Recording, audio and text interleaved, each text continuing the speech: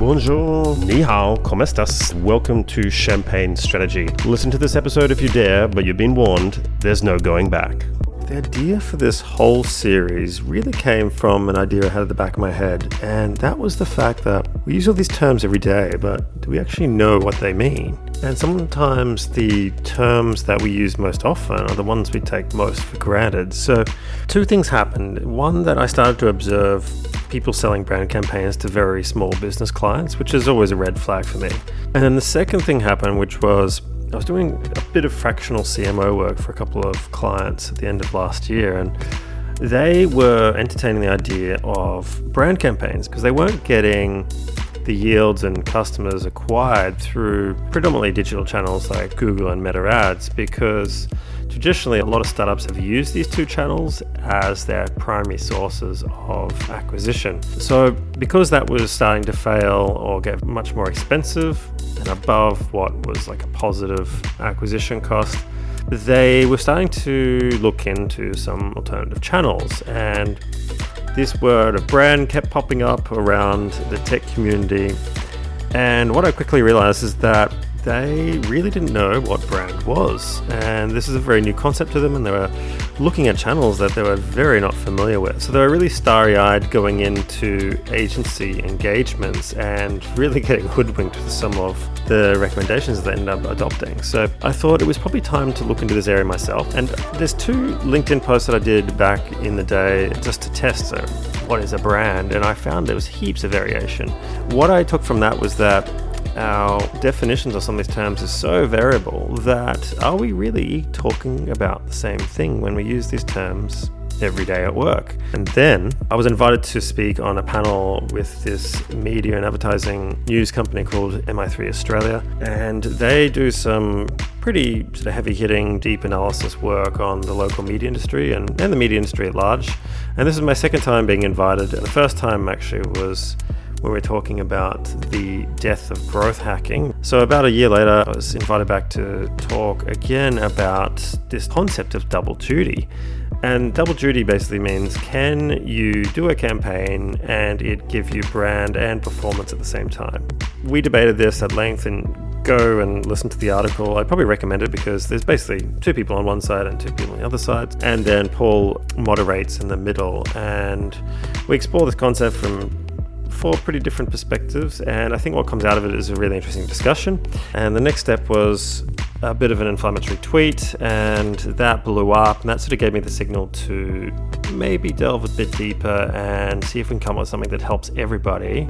And that led me to write maybe a longer rationale for some of the points that I was making with a bit more robust evidence to act as a bit of a guide and helps everybody move in the right direction together. So that was how it all started, and hopefully this will act as a really useful guide for you, for senior decision makers and executives to make their decisions when it comes to their marketing, advertising, and brand investments. So there you go, that's the backstory, that's how it all started, and without further ado, let's jump into it. Not long ago, in a place far, far away from Cannes, 5 people debated the existence of double duty. And this is a debate about whether it was possible to deliver brand and performance concurrently in one campaign. The consensus from one half the panel was that double duty is possible, but it was kind of rare or an edge case. In their eyes, brand campaigns were superior because that's what really the most senior marketers in the world concern themselves with. Whereas I disagreed, mostly because I'd seen lots of things that grew brand way more efficiently than any brand campaign or advertising ever has. But what is a brand campaign? So the next day I really couldn't stop thinking about brand campaigns. And much like the word brand itself, I've always found a lot of people explaining these terms in very wishy-washy, amorphous ways. They'll say something like brand is a vibe, it's the gut feeling that you have, it's a logo, and then other people are like, no, it's more than a logo, it's associations and blah, blah, blah. And I'd noticed something even stranger happening because I still have an SME account that I use on Facebook and Google systems for advertising for a couple of clients, right? To keep my fingers on the pulse. And I have account managers sometimes cycling through and ring me and getting me to do different things or recommending that I make changes to campaigns, etc. And then there's some other clients that I advise as well and help their marketing or growth departments out. And these people were all talking about brand campaigns. And if you trace back where it was coming from, it was basically being recommended by Meta and Google account managers to all their clients, whether that's an agency or the client directly themselves. And this sort of struck me as a bit odd and ironic. So essentially, performance marketing channels were now selling brand campaigns. These account managers, they're suggesting to the clients that they need to invest in multiple campaigns to cover the, quote, full funnel of brand consideration, preference, and performance. And they're using words like tofu, mofu, bofu, and brand was sort of becoming the soup du jour within the tech industry, even hiring heads of brand. Unfortunately, I get to witness through my advisory work lots of teams getting led astray by the lure of things that sound good, but probably aren't good for the goals they're trying to achieve. And lately I've noticed a whole generation of digital marketing trained professionals being led astray into an area that's both foreign and exotic to them, brand. And unfortunately, they're falling for all the same tricks and scams that have plagued marketing folk for decades, which is why I'm writing this entire series in the first place. There's two main reasons why people are talking about brand now. The first is that some of the digital yields from these channels are declining rapidly over the last couple of years, if not since 2015, really. Now, I've talked about this before if you want to go to the MI3 website and look for an article where growth hacking goes wrong. But coincidentally, I did that interview in, I think it was like April or May in 2022. And then I just looked at Carter, which tracks a lot of startup funding rounds, and dissolutions, or when startups decide to fold and dissolve, started increasing around the same month that I did this interview. But I was noticing this trend quite a bit in the months and years prior. So if you want to go to Carter's website, you can kind of see this dissolutions map. It's actually quite interesting. And it's almost tripled in the last 5 quarters. And what declining yields mean is that you might still get the clicks, the engagement, the visitation, the reach, inverted commas, and impressions, but you won't get the acquisition of a customer who's willing to pay at a rate that is positive enough. And that's kind of how I determine yields. And that's why this really goes under the radar of most people, because they're only looking at that sort of top level metric. And the second big reason, though, is privacy. There's been a rapid, I would say, depreciation in the accuracy of digital measurement systems, also known as attribution. This has been skewed because of two things. Government policy changes. So in the EU and even in Australia now, they're mentioning crackdowns on data brokers and data privacy. And also, this has been sort of spearheaded by Apple, whose iOS has continued to clamp down on all the parameters that would give Facebook and Google and other sort of advertising platforms more granular accuracy in terms of what the user did after they viewed or clicked on an ad. And this has permeated through the whole system so that now there's a big chunk of this activity that's now missing. But there's probably 2 other factors that I haven't mentioned that lead all marketers towards the magical brand campaign fountain. And the first is bias sampling. And I'll just take Australia, for example, but the UK and the US and other developed economies are very similar. But in this country, 98% of companies have under 200 employees and are not publicly listed. Yet, it's funny how lots of people in industry almost exclusively talk about marketing from large, corporate, publicly listed, mostly B2C consumer brands.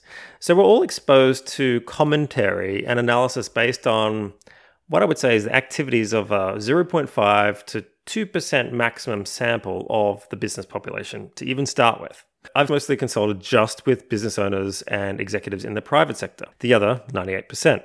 And I found that these people have a very different view and talk about very different things that none of the famous marketing commentators talk about.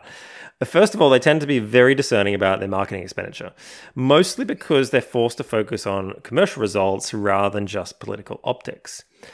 Not always the case, but generally speaking, you'll tend to get a much wiser allocation of resources. And when I deal with these types of businesses, it's very rare to meet any of them who stakes their hope on brand campaigns. They only care whether it does 4 things: revenue, profit, market share, or increasing the company's valuation. The budgets aren't huge, so any expenditure that doesn't perform really isn't a luxury they can afford.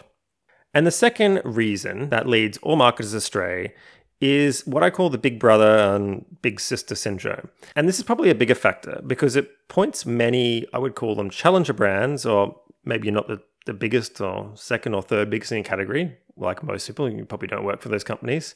But it points every challenger brand in the wrong direction, because every small company wants to be bigger. And every younger brother or sister wants to be like their older sibling. And people working for the smaller challenger brands, what they tend to do is that they follow and observe what their bigger brethren are doing and try to naturally emulate that playbook. Unfortunately, they're copying a defensive play, not an offensive play. And I'll talk about this more in part 2 and 3. But what it leads to is very unwise investments that don't end up contributing to their commercial goals. Brand campaigns being one of them. And there's a third reason. And this is probably a deeper, probably more concerning factor that I noticed that leads everybody astray and is perhaps the most ironic. And that is, marketers can't explain what these terms are in the first place. They can't explain what a brand campaign is, or brand marketing, or performance marketing. So are people just putting two words together without really knowing what they mean? Matt Watkinson explains. What makes its way into the mainstream of business thought or the lexicon of management isn't necessarily what works best. It's what can be packaged and sold at scale, which is why it's always this framework or this mantra or this thing. And it's why these ideas are always a combination of two abstract nouns or verbs put together, right? They're purposefully vague. If you think about something like digital transformation, it doesn't get any vaguer than that, really. But the genius of using abstract nouns and verbs is that, first of all, you get to define it. And you get to also say why everyone else's definition is wrong. And then you get to say why it's so important. And then after a while, people are like, oh yeah, digital transformation. Oh yeah, design thinking. Oh yeah, omni-channel experience. Oh yeah, performance marketing. They're nebulous and imprecise and vague by design so that you can sell them. Like, that's when true, you actually see it, you can't unsee it. I've noticed people have trouble explaining these terms with any consistency, but I needed evidence. So I started reaching out to a couple of people and connections that I knew. And look, I was really surprised how much their explanations of what a campaign was varied. So I was very intrigued. I need to really test this hypothesis with a large sample. So this is the tweet that I put out. It's official. Brand campaigns are a scam. I just crunched some data and found there's no significant relationship between brand campaigns and revenue. In fact, the correlation is often negative once you account for externalities. Why are marketers so enamored with them? ? This tweet went viral and caused a stir. And look, I could have said something more balanced, but it just wouldn't have had the same effect. Besides, I've done this a couple of times before, and you actually get really good comments and results. So I had to poke the bear a little. Apologies for anyone who got offended, but what came out of this was really interesting. And what became immediately obvious was that this was a really divisive topic. And usually polarization indicates there's a lot of truth here to be uncovered. Seasoned, probably less naive and slightly less jaded marketing folk agreed, as did everyone in tech, including some very famous founders. There's no surprise there. But for those on the agency side, it was a completely different story. And not only did these ad land folk refute my claim about it being a scam, they were adamant these campaigns were effective and even superior to performance campaigns. And I didn't know what I was talking about. I was also provided with all this evidence that a slew of famous award-winning campaigns ultimately prove that brand campaigns are effective. I didn't disagree because some of these campaigns were actually quite good, or at least appear so at face value. But when I asked them, could they describe how effective these campaigns were, no one was willing to give any figures or hard data to support their arguments. And I suppose that's not surprising since many of these people, myself included, haven't worked on these campaigns. But when probed, I received very deflective comments, and none of these people could provide any data on exactly how these campaigns were effective. And again, this isn't surprising because most people at advertising agencies are very disconnected from the financial impact their work has. But anyway, I asked these same people another question. What are brand campaigns? And they wanted me to define it first. And even famous agency owners, whose book I had also read, weren't game to put a definition in writing. And the conversation abruptly ended. This was strange, but not entirely unexpected. In fact, hundreds of comments later, almost no one had attempted to define what a brand campaign is in any detail. The only thing everyone could agree on was that brand campaigns weren't performance, whatever that's supposed to mean. And I encourage you to go to the tweet and have a look through the comments because some of them are quite funny and some of them are actually really interesting. And I use those to come up with a definition at the end. But I was conscious that, while social media comments from within the industry bubble is great, I needed to consult experts in the field who are very experienced and use evidence-based methodologies. And that's when I stumbled across this perler of a quote from Jenny Romaniuk. She works for the Ehrenberg Bass Institute. And I quote, "One of the biggest own goals of the advertising industry is the invention of the brand building campaign." Which makes one comment from an agency owner on that tweet who was defending brand campaigns kind of awkward because they're a sponsor of this institute. Anyway, long story short, some of the more constructive comments from fellow Twitterati and personal contacts helped me compile all this wisdom in a table to help define what a brand campaign is and is not. We shouldn't get too hung up on the need to create the perfect technical definition because brand campaigns, performance campaigns, and any prefix or suffix that uses the word brand or marketing is really an industry invention. My view is that what's directionally true within the population is true because perceptions are reality. So whatever most people think it is, it is. But with that said, I view this performance marketing versus brand marketing on a continuum, like a binomial distribution. And at one extreme end on the left, we might have pure brand campaigns. And on the far right, we might have pure direct response sales initiatives, or whatever you want to call it, performance campaigns. But then the bulk of all campaigns in the middle do a bit of both. And it's very rare to find a pure brand campaign that doesn't sell, that only works on the brand, and vice versa. A campaign that's just on the sales transactional end that doesn't build brand. Because by default, when you make a sale, you are building brand. But anyway, go to brandingmag.com and look for part 1 and you'll see this table here where we can plot some of the dimensions of these campaigns on the left and then figure out which one they fit into.